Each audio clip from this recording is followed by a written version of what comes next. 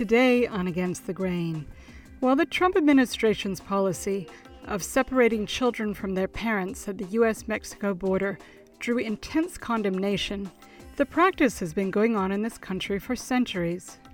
Historian Laura Briggs argues that it's been part of a strategy of counterinsurgency, as during the anti-communist wars in Latin America, in which rebellious populations are terrorized by having their children taken.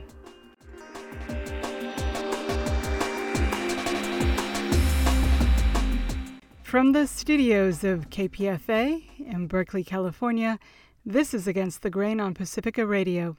I'm Sasha Lilly.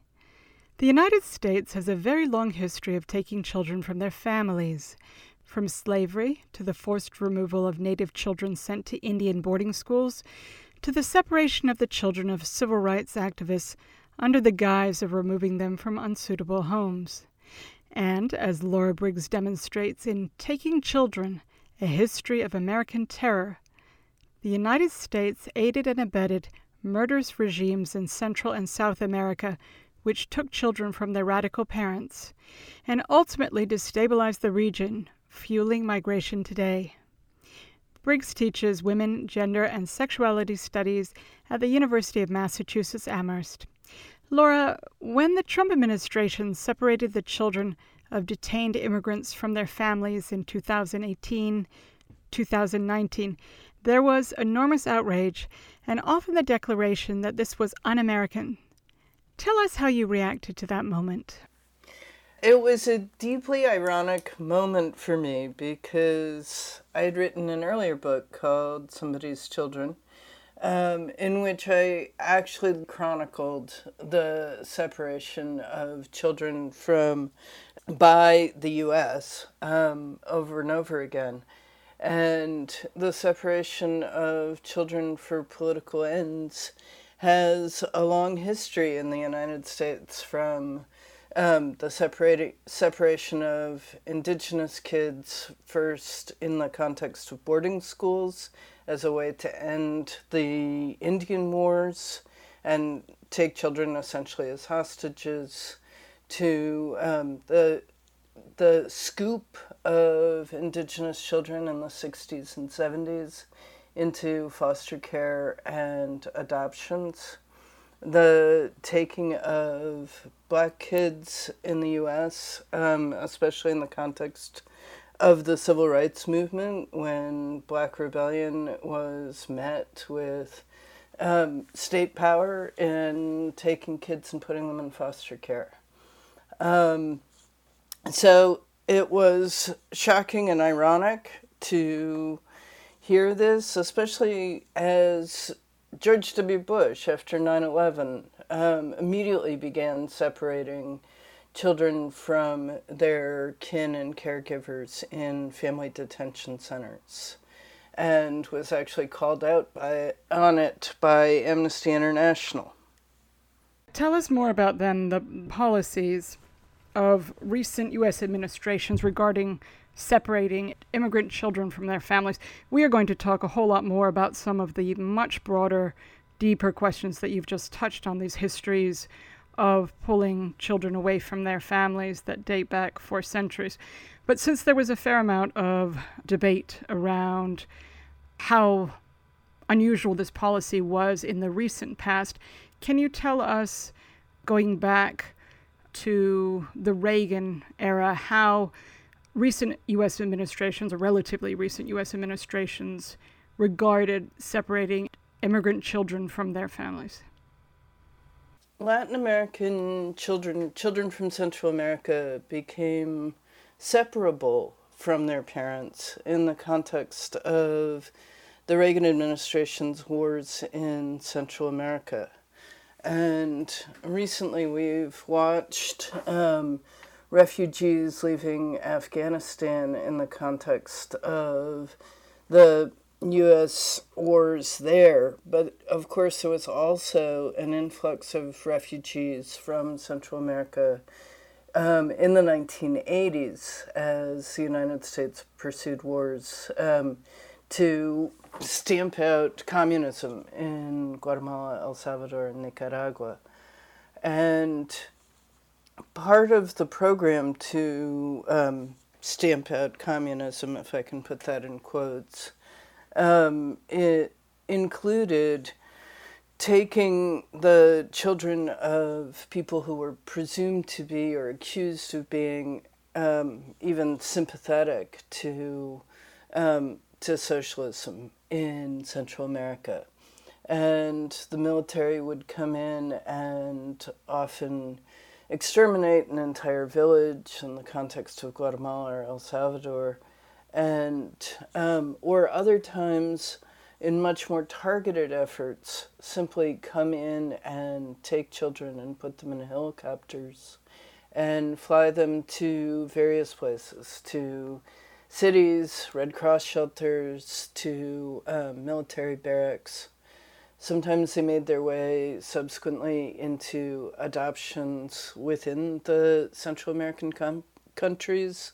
Other times they made their way to adoptions in Europe or the United States.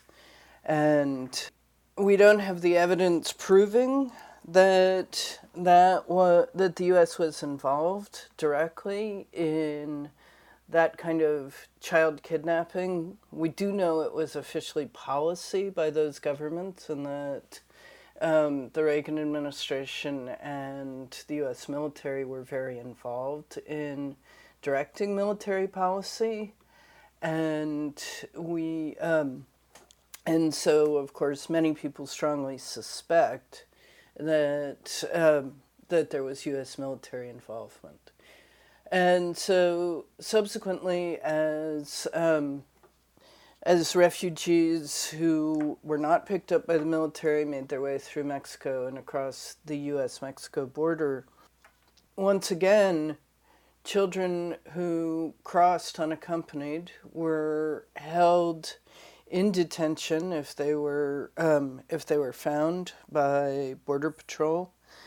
And you could say that the Reagan administration had a policy of separating children from their families, in the sense that they made it very difficult for families to come and pick up those kids who were held in detention. So, for example, if a mother was undocumented and tried to pick up her kid, she would be asked to show papers and she would be immediately deported. Now, a child who crossed presumably had a claim to an asylum hearing, and so couldn't be deported immediately, because under international law, anybody who is in fear of their lives can request asylum in a third country like the United States. And so what the policy did, in effect, was to force families either to leave their child in detention or face deportation leaving their child in the United States. And so while it was less visible, less explicit a policy of deportation, once the Reagan administration made it so that only grandparents, aunts, uncles, and parents could pick up their kids from detention, so not a cousin, not a caregiver, not a family friend, a policy that the U.S. Supreme Court upheld. They, in effect, had started separating children from their parents on U.S. soil as far back as the early 1980s. And then what about subsequent administrations?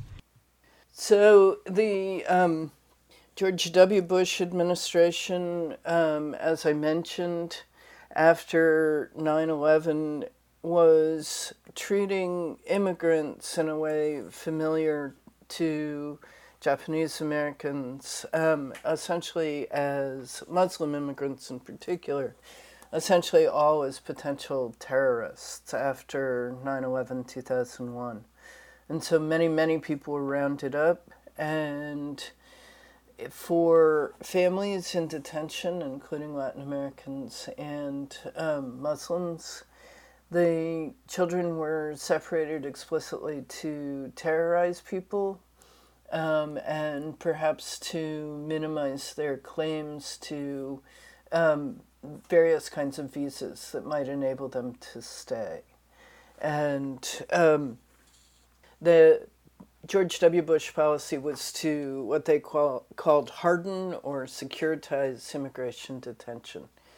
The Obama administration came into office swearing that it was going to end these kinds of policies of terrorizing immigrants. But by by the middle years of his first term, Obama was removing kids who crossed alone, unaccompanied minors, without a hearing on whether they had claims to asylum status. We know that some of those children were killed as soon as they returned to home countries in Central America.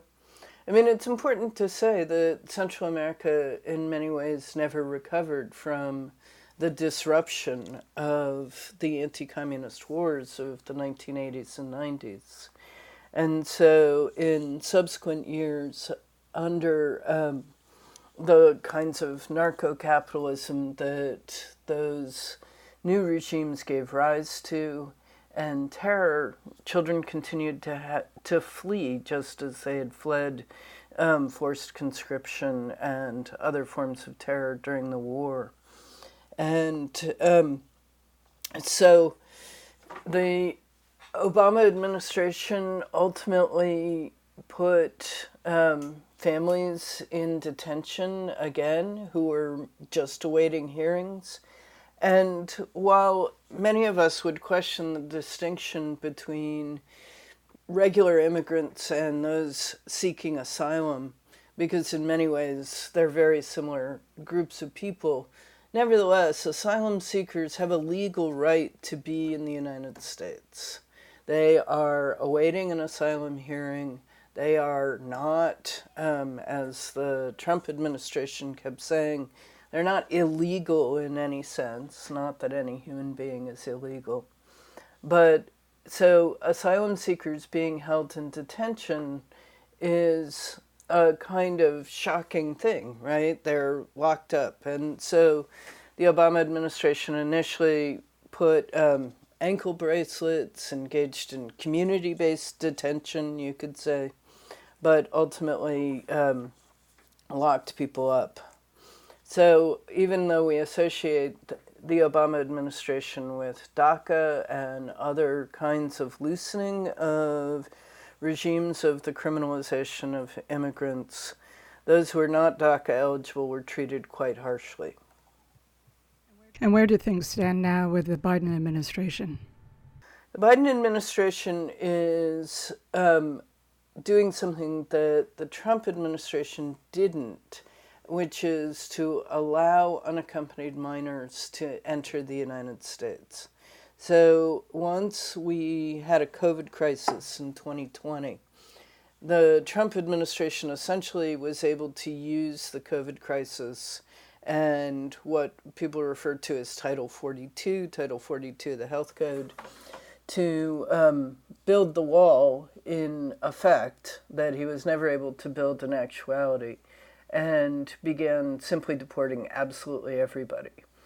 The Biden administration has continued to use Title 42 expulsions for most migrants. Ironically, it tests many people for COVID-19 before it deports them. So even as it's deporting them ostensibly for reasons of public health, it has to know that they are COVID-free before it deports them for public health reasons. Likewise, children are being tested for COVID-19 when they cross. They're currently being allowed to cross as unaccompanied minors. But because many families, because of the terror that they face in Central America, the narco-capitalism, the government corruption, Guatemala is in the middle of a general strike right now. And of course, Haiti is suffering from both political crisis and an earthquake. So people being deported to, or potentially being deported to Central America or the Caribbean may well stay in refugee camps in Mexico and allow their children to cross because as unaccompanied minors are being allowed to stay. So it's not exactly a policy of separating children at the border, but but for many kids and many households, this has the same effect. Historian Laura Briggs is my guest. We're talking about the history in the United States of separating children from their families. I'm Sasha Lilly, and this is Against the Grain on Pacifica Radio. You focus in your book partially on the history, the very long history, of Black families being pulled apart, starting with slavery. And I wonder if you can talk about that history. Perhaps it's obvious to most people in terms of the history of slavery itself, but then the way that that history continued through the 20th century after slavery, after Reconstruction, in different forms. Well, one of the things that I came to understand much more clearly as I was writing the book is that the reason we know the story that slave owners separated children from their mothers is the abolition movement. And that seems important to say because one of the things that I think the movement to end child separation at the border did, whether they were aware of it or not, is very much borrow from the history of abolitionists. And I found that very moving. So after enslavement, after Reconstruction, when a lot of families were also separated so that white former enslavers were able to essentially requisition the labor of Black young men, for the most part, mostly men, but also some girls, as apprentices, again, tearing families apart. But I think it's also important to learn the history of the child welfare system and to understand that the period that some people call the second Reconstruction, the second effort to create civil and political rights for African Americans in this country, the civil rights movement, that from the late 1950s through the 1960s, we began to see more and more young Black children separated from their mothers through a policy of ending welfare.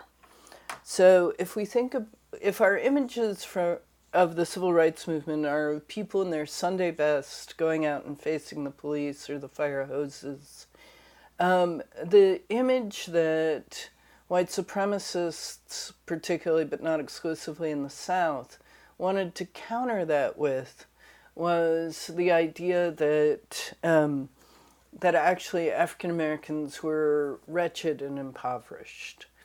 And I think more than we mostly remember, the civil rights movement was a children's crusade, right? The people who were sent to desegregate public accommodations were little kids sent to desegregate schools.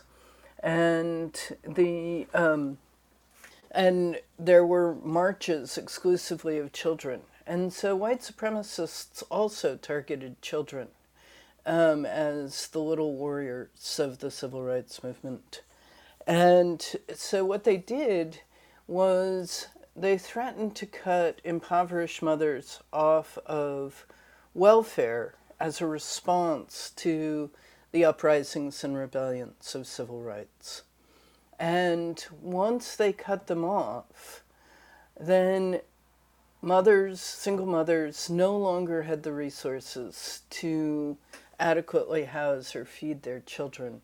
And so what we saw after that was social workers moving in to those families and taking kids and putting them in foster care.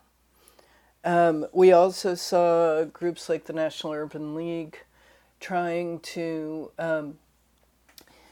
get together money and rent parties and food for these same families. And so churches all over the South, in particular in New Orleans, were cooking for and feeding impoverished families.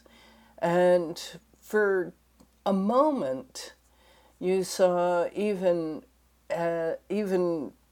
upstanding white middle-class people standing up for single moms on welfare in the South and sending food and resources south.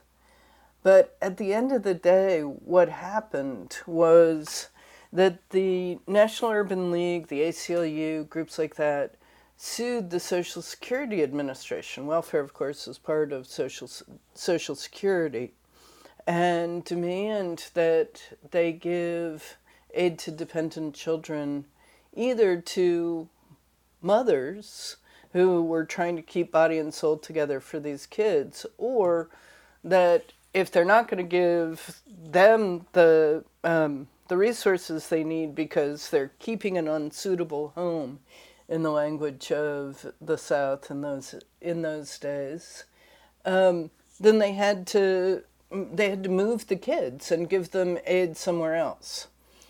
And they thought that was going to be a deterrent, but unfortunately what it did was build the contemporary foster system.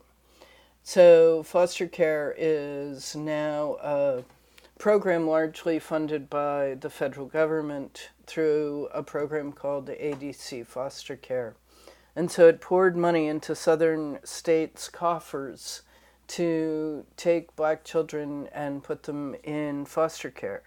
And so at that moment, foster care went from being a program that had ignored Black children to one that disproportionately targeted them and punished communities in rebellion throughout that era. And so we still have a system, even today, that disproportionately targets African American and Latinx communities to take their kids. And that notion of child neglect as an excuse to take children from their families is one that seems to run throughout a number of the different populations that you discuss in your book who have been targeted in effect by the state. I should say that I'm speaking with Laura Briggs. She teaches women, gender, and sexuality studies at UMass Amherst. We're talking about her book, Taking Children, A History of American Terror, which is published by UC Press. I'm Sasha Lilly, and this is Against the Grain on Pacifica Radio. So I'd like to switch to talk about Native families, for which the similar question of suitable homes plays a role in the removal of children from Native families. Take us back to the end of the Indian Wars and the beginning of the practice of taking children to Indian boarding schools, which you note in the book that Hitler thought highly of this practice. So what we see in the writing from the Third Reich is that Hitler regarded Indian boarding schools as a form of race laws. And he thought that Indian law in particular provided a model that he could use for Jewish people in Germany and ultimately beyond. So it's a really striking legal history. The use of the plenary power doctrine, the idea that that the federal government can, under certain circumstances, do things that you think it can't, exceptional things. The plenary power doctrine was both the doctrine that the Trump administration invoked to take the kids of asylum seekers at the border, and it was the doctrine that was used to take Native kids and put them in boarding schools. So we've started thinking a little bit more about Native boarding schools in the context of Canada, where recently graves have been found on the grounds of former Indian schools. But the graves actually weren't even hidden at all on the U.S. side of the border. There are cemeteries on the grounds of all Indian schools.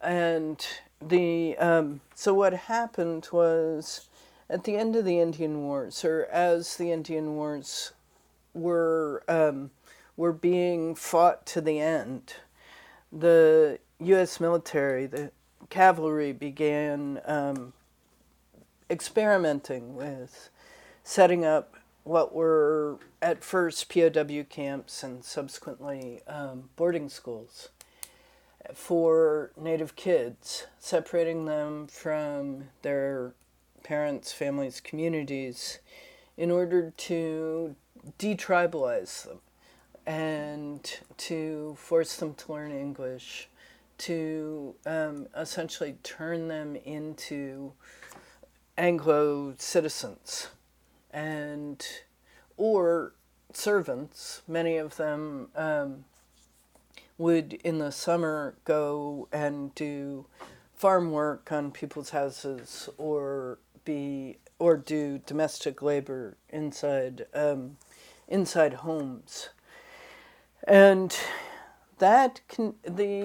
so Native boarding schools were disrupted in the late 20s and 30s, especially as the extent of hunger, disease, and actual illiteracy was documented in the Merriam Report. And the Roosevelt administration began demanding day schools for Native kids. Some Native boarding schools actually continued beyond that, significantly under Native control with Native teachers. And by the 1950s, what the U.S. government was trying to do to detribalize people was to enact a policy that they called termination. And termination was to end tribal status for Native nations, because treaties were made with tribal nations. If the tribal nation no longer existed, there was no treaty, right? They were just individuals. And so while we learn about the history of the civil rights movement in the 1950s in the U.S. South, we're less likely to learn about the struggles over termination in the 1950s, mostly in the U.S. West. But at the state level, there were fierce battles over termination, the taking of land, seizing water rights. In the Dakotas, it was the building of dams and flooding indigenous lands. And where tribal nations fought back against detribalization, then we saw again the growth of a child welfare system that disproportionately targeted Native kids. And the fight over aid to dependent children, what we subsequently came to call welfare, had different dynamics in the West. The states were unwilling, many of them, to pay anybody living on tribal land a ADC, because they said, they didn't even speak English, and furthermore, they had no relationship with the state. And to some extent, the question of what a state's relationship to a tribal nation is actually peculiar, because tribal nations made treaties with the federal government of the United States. And so the state actually is a lesser entity than a tribal nation. But with termination, states came to believe that they could go onto reservations and take children. So if somebody's on ADC and you take their kids, you don't have to pay them ADC anymore. You don't have to pay welfare anymore. And many states simply said that the conditions of impoverishment on reservations were universally unsafe for children. People didn't have running water, they didn't have electricity in some cases. The other thing that state social workers particularly objected to, and now I'm thinking particularly of the Dakotas, is tribal forms of kinship. So if you habitually left a child with their grandmother, which was a perfectly normal, typical tribal practice, then that was evidence that you as a mom weren't taking adequate care of your child, and grandmothers were considered to be too old to provide adequate care for a child. And so these were the kinds of reasons that were given by state social workers for the large-scale removal of Native kids from tribal nations and putting them in foster care and ultimately adoptions with white families. And the scale of this is pretty stunning. You write that 1 out of 3 Native children were taken from their families. Yes, and the Association of American Indian Affairs documented that statistic. And so it went from being something that families faced alone and with a certain amount of shame to the recognition that this was a shockingly widespread practice that lots of families or households on tribal lands were dealing with. And this helped tribal nations begin to organize against it. And so you saw tribal chairmen, tribal councils beginning to pass resolutions, newspapers like Akwesasne Notes and Indian Country Today beginning to write against it, and the organization for passage of what ultimately became the Indian Child Welfare Act. And it took a decade of organizing, but ultimately, after 3 sets of congressional hearings, some of which you can actually watch on YouTube, of children or families talking about how they were separated. The Indian Child Welfare Act was passed, and at least until the 1980s, from the late 60s until the 1980s, we saw dramatic declines in the number of Native kids who were being taken by child welfare agencies. And one thing that you note is that if we forget the history of the United States taking children from their families, we also can forget the history of resistance to that practice, and that, in fact, the resistance to such separation has been great, whether you're looking at, the resistance of African Americans or Native Americans. Are there connections between the ways people have, different groups in different places have resisted? That is, do you see any evidence of people learning from the struggles of, say, people in the South in the civil rights movement, crossing over to Native people also struggling against the removal of children under the same pretense of protecting child welfare? Well, I think that we have to learn in each generation about this history of resistance. I think it keeps getting disappeared, and in our deeply conservative country, we start to imagine that we know what it's all about. So, for example, in the 1960s, the National Association of Black Social Workers issued its famous statement on where Black children belong. where do black children belong? They belong in black families. And throughout the 1990s, we saw all sorts of law professors writing to say, this is a theory of race and this is a theory of kinship that really ignores the ways that white families can love black children.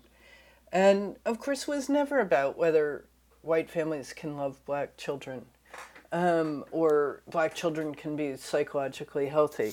It was a claim about the scooping of black children by state welfare agencies, and that shouldn't be happening. But I feel like we're reinventing that kind of resistance again now. That one of the things that's been most hopeful for me in recent years is the growth of a real abolitionist movement that is asking sharp questions about what they call the family regulation system rather than the child welfare system. Whether the family regulation system, in disproportionately taking Black, Native, and Latinx children, is actually a child welfare system, or if it's simply an arm of police and law enforcement that is taking, not just disproportionately taking Black, Latinx, and Native kids, but whether it's taking them for no good reason at all except the poverty that families, single mothers in particular, are facing. But the reaching across and uncovering the different kinds of histories. They've been siloed histories, right? Latin Americans have fought to discover in Argentina and El Salvador what happened to disappeared children in the context of the anti-communist civil wars and the role of U.S. empire in these anti-communist civil wars. Native communities remember Indian Child Welfare Act. They remember 1 in 3 kids being separated. But the question of what was the role of states and fights over welfare in Black communities disappears. And so I think the role of historians and other people doing the memory work of the history of these movements is to make sure that these movements all are well aware of each other and working together. One place that we did see them working together, it was in the context of turning a military base in Oklahoma into a place that could house the children of asylum seekers as the Trump administration separated them from their families. And we saw Black Lives Matter activists working with Japanese American groups that had fought to recover the memories of the Japanese internment, working together with Native activists, because in fact the place had been all of those things. It had held Indian prisoners of war from the Indian Wars. It had held Japanese American internees during World War II. It had been a military base, a U.S. military base. And so sometimes just paying attention to the geography can help us remember the ways that these struggles are interlocked. I'm speaking with historian Laura Briggs. We're discussing her book, Taking Children, A History of American Terror. I'm Sasha Lilly, and this is Against the Grain on Pacifica Radio. Well, I wanted to ask you about something that you said earlier, which is the practice of taking children from their parents is, in effect, a practice of terrorizing people.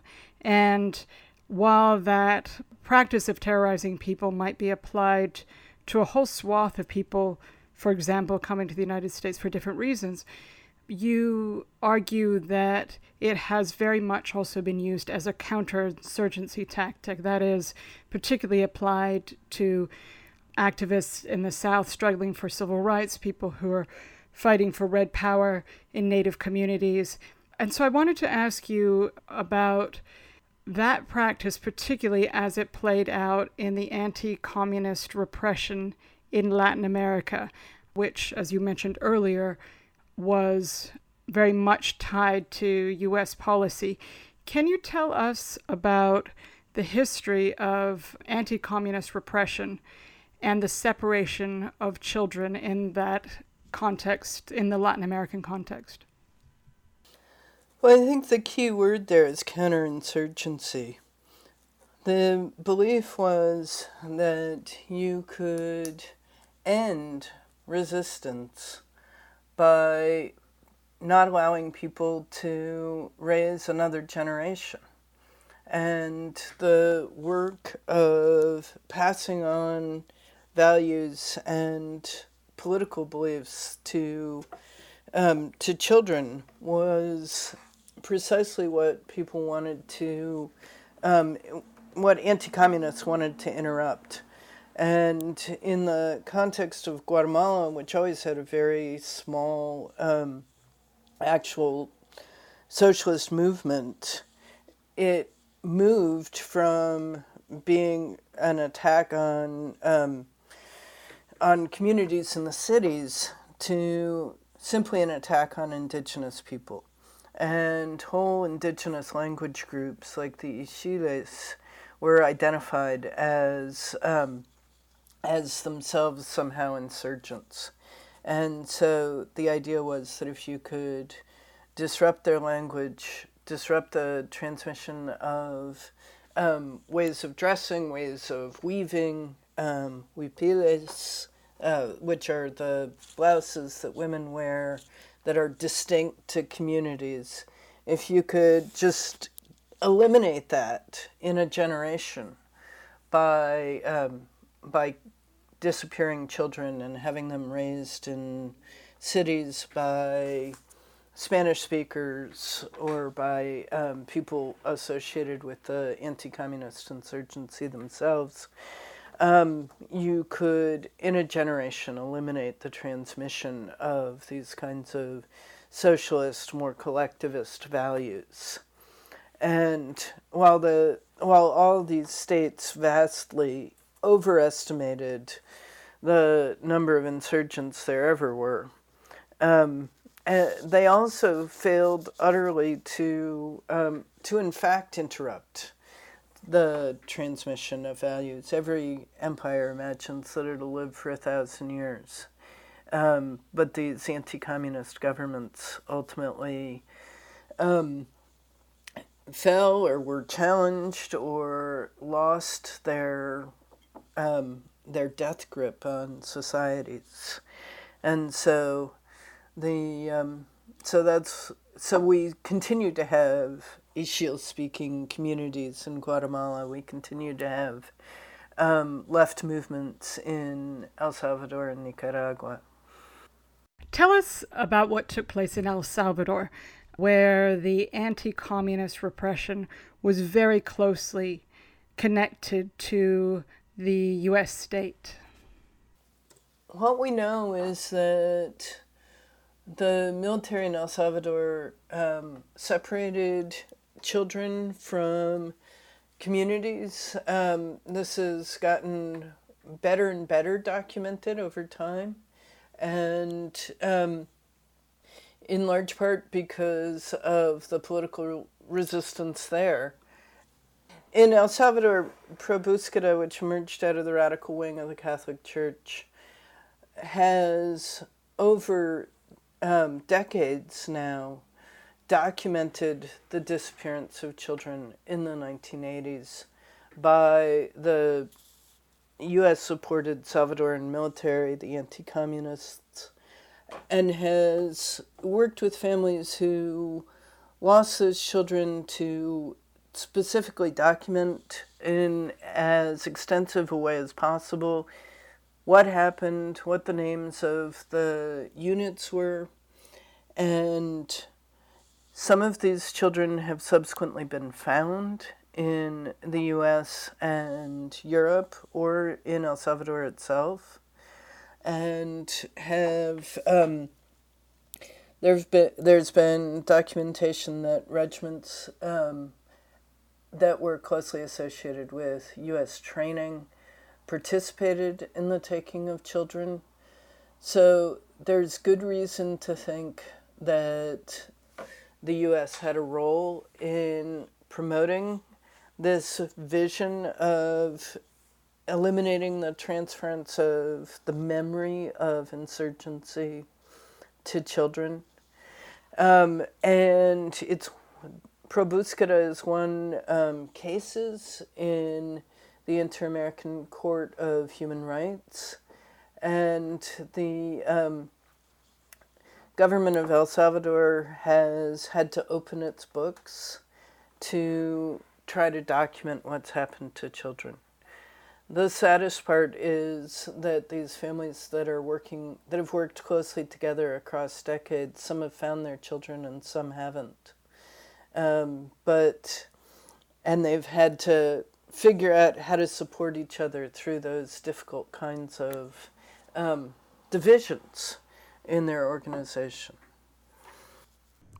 The anti-communist wars in Central America ultimately severely destabilized those countries.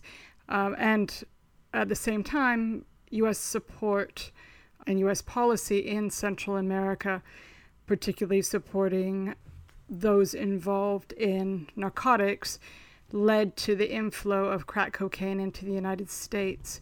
I wonder if you could talk about those two threads, kind of the aftermath of these anti-communist wars in which children were taken from their left-wing parents, and how in their aftermath it led to more children being separated from their parents, whether on the border or in the context of the war on drugs in the United States.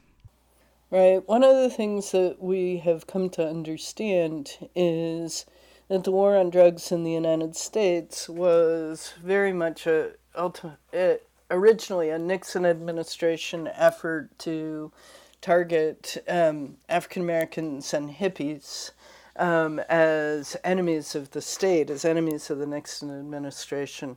But what we've been less clear is about the role of the international transport of narcotics in supporting militaries. And one of the things that we can always document and then sort of drop, don't know what to do with, is the role of drugs in financing militarism, financing militaries in Vietnam, in Honduras, the support for the Contras, which was the loose group of mercenaries and military members that opposed the government of Nicaragua.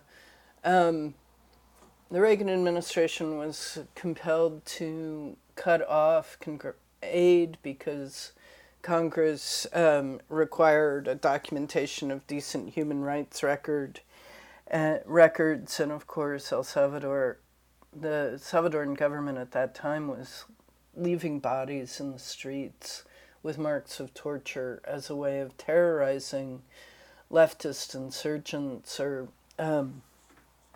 And in Nicaragua, the Contras were recruiting children and engaged in massacres, and they were not a pleasant group of folks.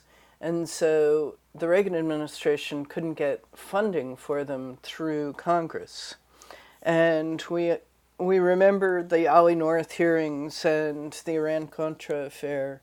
One of the ways that money was funneled to the Contras was by essentially looking the other way as they ran drugs into Southern California. And as narco traffickers became a more and more consolidated group as a result of the role of the Contras. What we saw was that drugs that had formerly come from Colombia and been run through the Caribbean then were subsequently run through Central America and Mexico. And so what we got was the crack crisis. They began to sell a cheaper form of their cocaine product, and U.S. law enforcement had always sort of looked the other way with cocaine because it was largely a drug of the very rich. But when it became a drug of the poor, of course, cracking down on those who used a cheaper form of cocaine became a primary goal of law enforcement. And what we saw with the war on drugs was a resurgence, a doubling of the size of the foster care system as the family regulation system worked with law enforcement to punish people who were using and abusing drugs. That's not to say that everyone who was using cocaine was a good parent. There may have been many reasons to be concerned about what was going on in those households as people became very ill from using illicit drugs. But the other thing to say about that is drug treatment was simply not available. And so rather than treat it as a public health crisis, which it most certainly was, and one aided and abetted by U.S. foreign policy, we treated it as a law enforcement crisis and arrested mothers and separated their children and put them in foster care. Laura Briggs, I'm afraid we're totally out of time. Thank you so much for joining me in this hour. Thanks so much for having me. Laura Briggs is a historian. She teaches women, gender, and sexuality studies at UMass Amherst. She's the author of Taking Children, A History of American Terror, published by UC Press at againstthegrain.org. You can find a link to that book. You've been listening to Against the Grain. I'm Sasha Lilly. Thanks so much for listening, and please tune in again next time.